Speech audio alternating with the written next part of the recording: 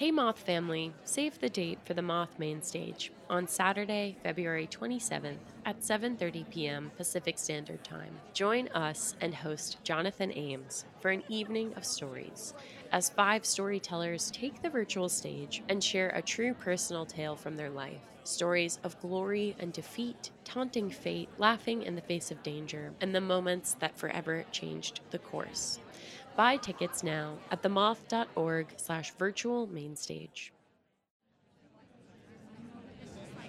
Welcome to the Moth Podcast. I'm your host for this week, Jon Goode. And today, when the news and politics seems to focus so much on what tears us apart, let's take a look at what brings us together. For instance, we can all agree that bagels should not be cut like loaves of bread. I'm looking at you, St. Louis. And I'm also sure we can all agree that we can all disagree and still be kind and civil to one another. Our story on this episode is from Kathi Kinnear Hill. Kathi told this at a main stage show in Jackson Hole, Wyoming, where the theme of the night was a more perfect union. Here's Kathi, live at the Moth. It was Kansas City, Kansas, the year 2012. And it was the re-election campaign for President Barack Obama. I was working it. And one wonderful day, I walked into the office and I'm not gonna lie, I was thrilled to find out that we were gonna Skype with the president.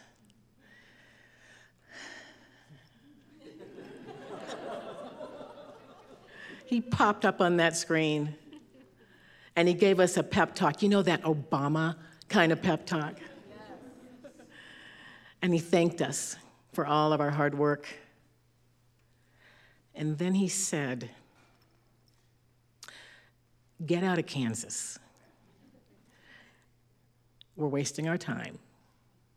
For those of you who could do this, take this campaign to Council Bluffs, Iowa.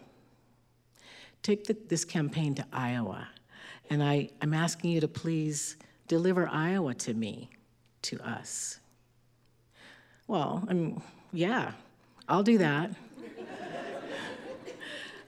I'd already worked his election campaign a few years before, and when you're campaigning and volunteering, you have duties like putting signs, yard signs up and pamphlets here and there, and having conversations, because the president always would say, just have conversations.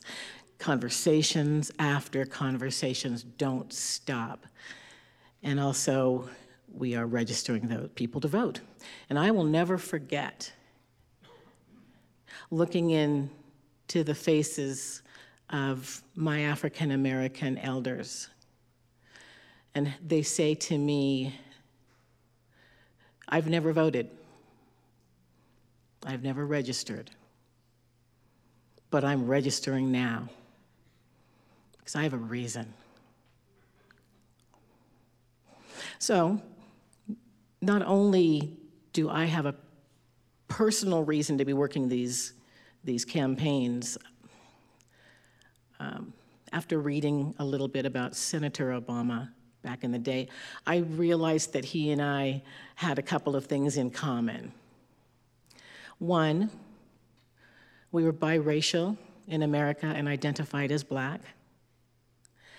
And we grew up in an era of turmoil where we both had to decide and determine who we were, where we were going.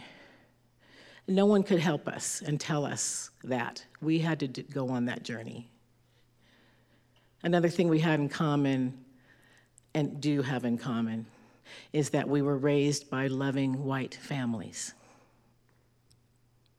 So, I'm heading from the suburbs and cities of the Kansas City area to campaign in the cities and suburbs of Iowa. And I got in my little Honda every weekend for about a year and drove 4 hours there and 4 hours back. and did the same types of things. Hundreds and hundreds of phone calls, knocking on doors and registering people to vote. And towards the end of that campaign in 2012, I got a phone call, and I was asked to be a canvas captain, which is basically just taking a leadership role and doing the same duties that I'd already been doing. But they asked me to do this in rural Iowa.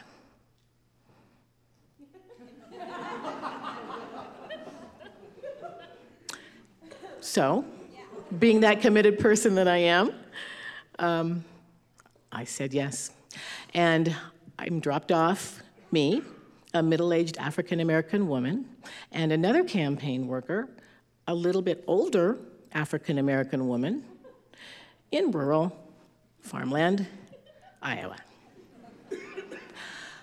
So we walked into this little teeny campaign office, and we got our little clipboards and our pens and all of our papers and put our little buttons on, our little Obama hat, and we're gonna go register people to vote. So we did, and we walked out of that door, and Rita, my partner in campaigning, is one of the strongest and most amazing women I've ever met, a retired school teacher. So I looked up to her, and I looked over at her, and I said, we're gonna do this, right? And she said, I am fired up and ready to go. Aren't you? I'm fired up and ready to go. Let's go. And I said, well then, yeah, I'm fired up and ready to go too. So we're walking down Farm Road, and our first stop was a trailer park.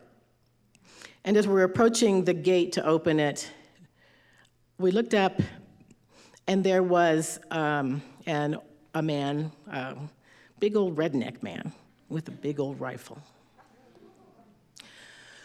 And before we could open that gate, he looked at us and he said, I didn't vote for your nigger last time, and I ain't voting for your nigger this time. Now you girls better turn around and get. And we did. And again, I looked at Rita and said, we don't have to do this. And she said, oh, I'm more fired up and ready to go. Let's go. So we did, and we knocked on doors, and we knocked on doors, and we rang doorbells. Nobody on that day was ever that horrible to us. We had people, of course, closing the door in our faces, just saying, no, thank you.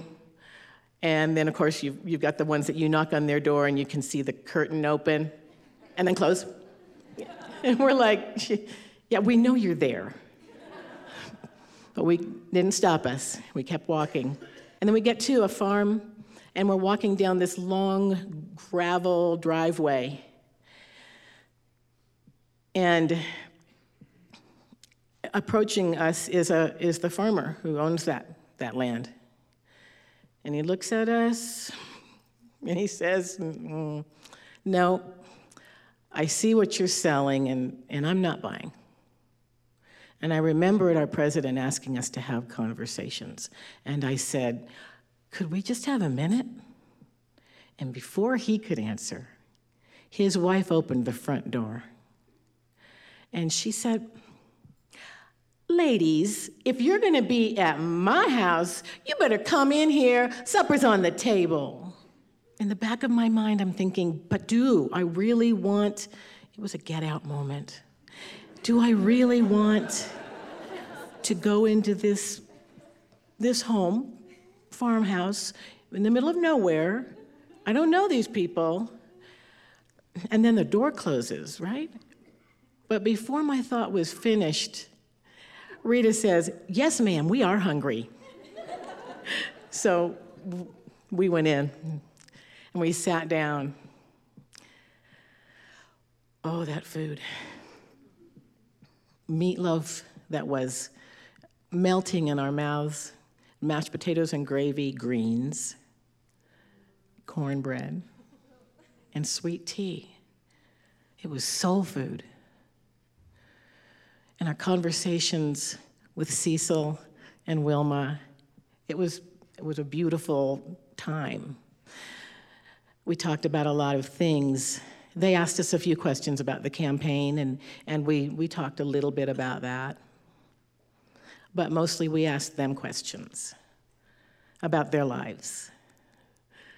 And they told us about their kids and their grandchildren.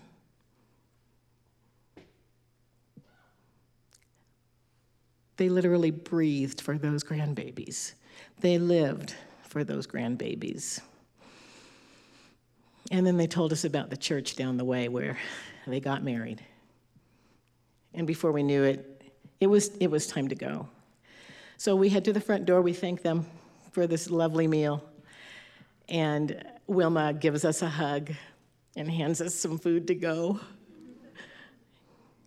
And as we're walking back down that gravel drive, Cecil is walking with us to get us to the road. And when we get to the road, he takes both of our hands, Rita and Kathi. Thank you. Thank you for coming in and sharing this time with us. And thank you for talking to us. But most of all, thank you for listening to us. Now, I probably won't vote for your guy. And we waved and turned around and walked away. And a few steps up, we hear this. But hey, Kathi, I just might. Thank you.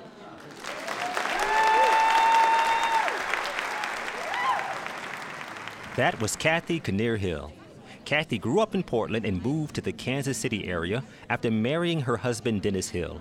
Her dad was a professor at Lewis and Clark College, and her mom taught at Martin Luther King Jr. School, where Kathi is now an instructional assistant to a class of kindergartners.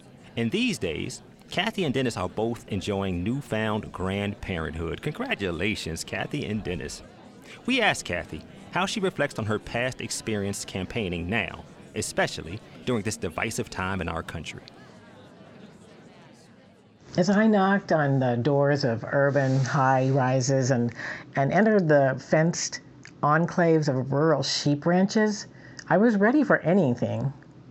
It's impossible to be surprised as a Black person in America. You know, maybe those negative responses toward me and my fellow campaign community left a scar. But the hospitality of the many caring people left larger marks. You know, those marks are now a part of my spirit and my heart. Remembering our hope in 2012 translates to new hope in 2020. When we have awakened the spirit of knowing, yes, we can, again. We will make the surreal magical. We must. That was Kathi Kinnear Hill. To see some photos of Kathi from the campaign trail, head to the extras for this episode on our website, themoth.org/extras. I actually hosted the Moth the night that Kathi enthralled the Jackson Hole audience with this true story from her life. Let me say, there aren't a lot of people of color in Jackson Hole, Wyoming. That night on the stage, there were 3 tellers of color, and it felt like there were more people of color on the stage than in the audience.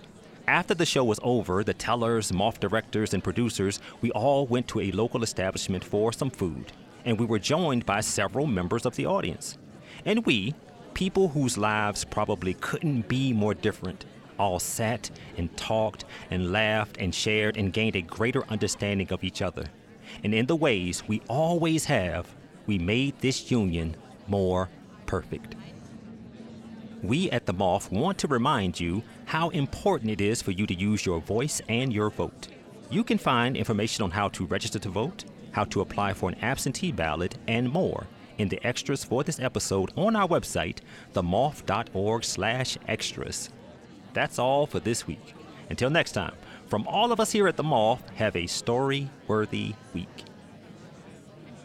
Jon Goode is an Emmy-nominated writer raised in Richmond, Virginia, and currently residing in Atlanta, Georgia. Jon is the regular host of the Moth's Atlanta Story Slam and has a #1 best-selling collection of poems and short stories entitled Conduit that you can find on Amazon.com. Podcast production by Julia Purcell, with help from my sister, Tiffany Goode. The Moth Podcast is presented by PRX, the Public Radio Exchange, helping make public radio more public at prx.org. Moth Story Slams are back. Held on Mondays beginning in February, join us for our weekly open mic story slam competition. February's theme is Love Hurts. Throw your name in the hat for a chance to tell your story or just come to listen to stories of a total eclipse of the heart, kicked to the curb by the people or places or things you love or used to love. Visit themoth.org/events to buy tickets now. That's themoth.org/events.